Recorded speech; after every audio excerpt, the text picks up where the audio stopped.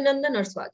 मैं अनुराधा आप सबका धन्यवाद देना चाहती हूँ कि आपने हमारे YouTube और Spotify चैनल्स को लाइक, शेयर, सब्सक्राइब किया और अपने कमेंट्स और सुझाव दिए। यदि आपने अपना Spotify चैनल नहीं सब्सक्राइब किया है तो प्लीज करें, ताकि आप सभी को वीडियोस को एक जगह एक टाइम पर सुन सकते हैं। आज हम बात करने जा रहे हैं प्रश्न पर मैंने काफी वीडियोस बनाए हैं, लेकिन प्रश्न देखने के कुछ फंडामेंटल रूल्स हैं। इनफैक्ट बहुत सारे फंडामेंटल रूल्स हैं। उनमें से एक महत्वपूर्ण रूल आज हम उस विषय पर बात करेंगे। तो वो महत्वपूर्ण रूल क्या है? जब भी हम कोई भी साधारणतः कोई भी चार्ट देखते हैं, केवल प्रश्न कुंडली नहीं, तो हम देखते हैं कि वो कार्य, जो काम हमको करना है या जो कार्य होने वाला है, उसका जो भाव है वो हमारे जीवन में अपनी दशा, अंतरदशा, प्रात्यांतर से एक्टिवेटेड है या नहीं है, या उसका लॉर्ड जो है वो एक्टिवेटेड है या नहीं है, तो वो फिर सक्षम होता है हमें रिजल्ट देने के लिए। इसी प्रकार प्रश्न कुंडली में जब हम कोई प्रश्न देखते हैं, किसके लिए देखते हैं? जो भी व्यक्ति आता है उसके लिए, तो वो जो चार्ट बनता है उसके बोलने पर बनता है, तो हम उस जगह एक लग्न को लेते हैं, लग्नेश को लेते हैं, और वो जिस कार्य को करना चाह रहा है या जिस कार्य के बारे में पूछना चाह रहा है, उसके निर्धारित भावों को हम देखते हैं। ये हुआ, हम देखते हैं कि उस भाव का जो भावेश है या उस भाव के साथ लग्न लग्नेश का कोई कनेक्ट है कि नहीं है। फिर हम देखते हैं कार्येश। यदि हम शादी के बारे में बात करने जा रहे हैं तो हम सप्तम भाव देखेंगे, सप्तमेश को देखेंगे, और कार्येश कौन? शुक्र, उसको देखेंगे। बच्चे के बारे में बात करने जा रहे हैं तो पंचम भाव, पंचमेश, लग्नेश, क्योंकि लग्न को क्योंकि वो उस व्यक्ति के साथ होने वाला है तो लग्नेश जुड़ना जरूरी है। फिर हम देखेंगे गुरु को, क्योंकि गुरु क्या है? कार्येश है। ये सारी चीजें यदि जुड़ती हैं तो हम कह सकते हैं कार्य संपन्न होने के चांसेस अच्छे हैं। तो इस पर हम एक बार वापस देखते हैं कि क्या क्या हमें देखना चाहिए। सबसे पहले हम देखेंगे लग्न लग्नेश को, क्योंकि वो हमें डिनोट करता है, हमारी बात करता है। फिर हम देखेंगे भाव भावेश को, क्योंकि जिस विषय पर हम बात करने जा रहे हैं वो विषय के बारे में वो बताने जा रहा है, वो भाव बताएगा, ये भावेश बताएगा। फिर हम देखेंगे कार्य, ये कार्येश को। तो कार्य कौन करता है? कार्येश कौन होता है? जो उस कार्य करने का कर्ता होता है, उसको देखेंगे। और यदि इन तीनों में कोई संबंध निकलता है तब हम कह सकते हैं कि कार्य होने की संभावना जो है वो बहुत अच्छी है। इसका एक उदाहरण लेते हैं। हमारे पास एक कुंडली आई थी तो लास्ट ईयर, तो उसमें लव मैरिज देखने का था। वो मैरिज उन लोग सोच रहे थे, क्योंकि बहुत सारी उसमें उलझने चल रही थी और शादी के दिन करीब आ रहे थे, तो बच्चे सोच रहे थे कि उनकी शादी होगी या नहीं होगी। तो उस पर हमने एक प्रश्न लगाया और इसका हमने वीडियो भी बनाया था। यदि आपको उस प्रश्न पर पूरी जानकारी चाहिए तो वो वीडियो देखें, लेकिन यहाँ देखें जो हमने वहां एक्सप्लेन नहीं किया कि ये रूल कैसे अप्लाई करता है। लग्न जो बनकर आया वो कैप्रिकॉर्न से बनकर आया, मकर राशि का, और लग्नेश लग्न पर बैठा हुआ था।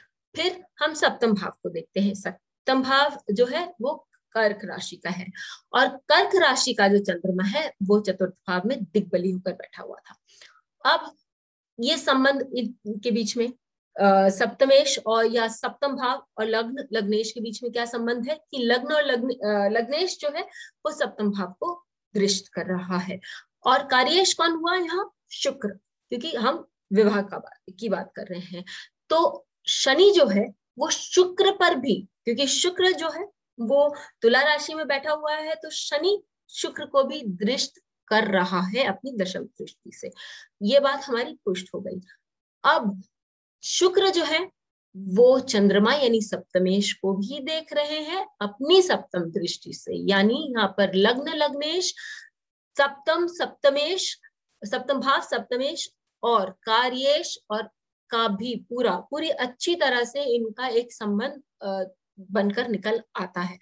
तो हम कह सकते हैं कि जब इन तीनों का संबंध बन रहा है तो ये विवाह संपन्न होने के चांसेस बहुत स्ट्रॉन्ग है। बाकी सारे बहुत सारे फैक्टर्स हैं, जैसा मैंने कहा आप उस वीडियो में देख सकते हैं कि किस तरह से ये विवाह संपन्न हुआ और कैसी बातें खुलकर आई। लेकिन अभी हमें सबसे पहले देखना है कि ये प्रॉमिस है या नहीं है, प्रॉमिस चार्ट में दिखाई देता है। फिर हम एक और उदाहरण ले लेते हैं जिसका भी हमने वीडियो बनाया। हमने वीडियो बनाया था कि भाई अब्रॉड जाना था किसी व्यक्ति को, तो उन्होंने पूछा था कि क्या वो अब्रॉड जा सकते हैं। जा सकते हैं, हमने इसका जवाब दिया था। तो कैसे? सबसे पहले जैसे गोल्डन रूल के हिसाब से कि हम लग्नेश देखेंगे या लग्न देखेंगे। लग्नेश जो है वो नवम भाव में बैठा हुआ है। फिर हम देखेंगे भाव भावेश। जब हम बाहर जाने की बात करते हैं तो हम किन किन भावों को देखते हैं? हम तृतीय भाव, नवम भाव और द्वादश भाव। द्वादश भाव जब हम long term journey, long distance journeys, और नवम भाव भी जब हम लॉन्ग डिस्टेंस जर्नीज सोचते हैं। तो यहाँ हम देखते हैं कि लग्नेश जो है वो नवम भाव में नवमेश के साथ बैठे हुए हैं और तृतीयेश के साथ भी बैठे हुए हैं। तृतीयेश क्योंकि ये वृषभ लग्न की कुंडली है, तो तृतीयेश चंद्रमा हुए और नवमेश जो है वो शनि हुए। ये दोनों के साथ वो बैठे हुए हैं कहाँ? मकर राशि में।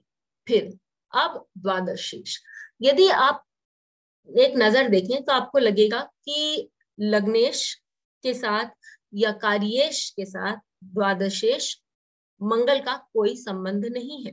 और इस बात की पुष्टि आप कर सकते हैं क्योंकि कोई भी इस पर चतुर्दृष्टि से नहीं देख रहा है। लेकिन यदि आप गौर से देखें तो नक्षत्रों का महत्व हम यहाँ देख सकते हैं कि मंगल जो है वो शुक्र के नक्षत्र भरणी में बैठा हुआ है। तो एक संबंध, भले ही बहुत आप कह सकते हैं कि बहुत फाइन ट्यूनिंग के बाद हमको मान सर आता है कि हाँ ये संबंध बनता है, इनके बीच में एक संबंध है, स्ट्रॉन्ग रिलेशनशिप एग्जिस्ट करता है। तो ये सारी चीजें होती है। अब एक चीज हमारी बाकी रहेगी कार्येश। कार्येश यदि हम द्वादश भाव का देखें तो वो शनि होता है और नवम भाव का देखें तो वो गुरु होता है। नवम भाव का जो कार्येश गुरु और शनि दोनों शुक्र के साथ वही बैठे हुए हैं नवम भाव में। तो कार्य के होने के जो चांसेस हैं वो बहुत स्ट्रॉन्ग दिखाई देते हैं। इस तरह से हम कह सकते हैं कि जब लग्न, लग्नेश, भाव, भावेश और कार्येश इन तीनों का संबंध बनकर आता है तो जो हमारा प्रश्न है वो होने की संभावना बढ़ जाती है। अब वो हाँ में आएगा या ना में आएगा, कैसे आएगा, वो हमें मालूम पड़ता है किन भावों का इन्वॉल्वमेंट है। ये पूरा जो संबंध बन रहा है किस भाव में बन रहा है, वो भाव अपने आप में क्या आंसर देता है। इन प्रश्नों का हमारे पास ऑलरेडी वीडियो है, आप चाहें तो देख सकते हैं। और यदि आप हमारे इंग्लिश कोर्स में एनरोल करना चाहते हैं तो हमारे वेबसाइट से डायरेक्टली एनरोल करें या हमें व्हाट्सएप करके भी लिख सकते हैं।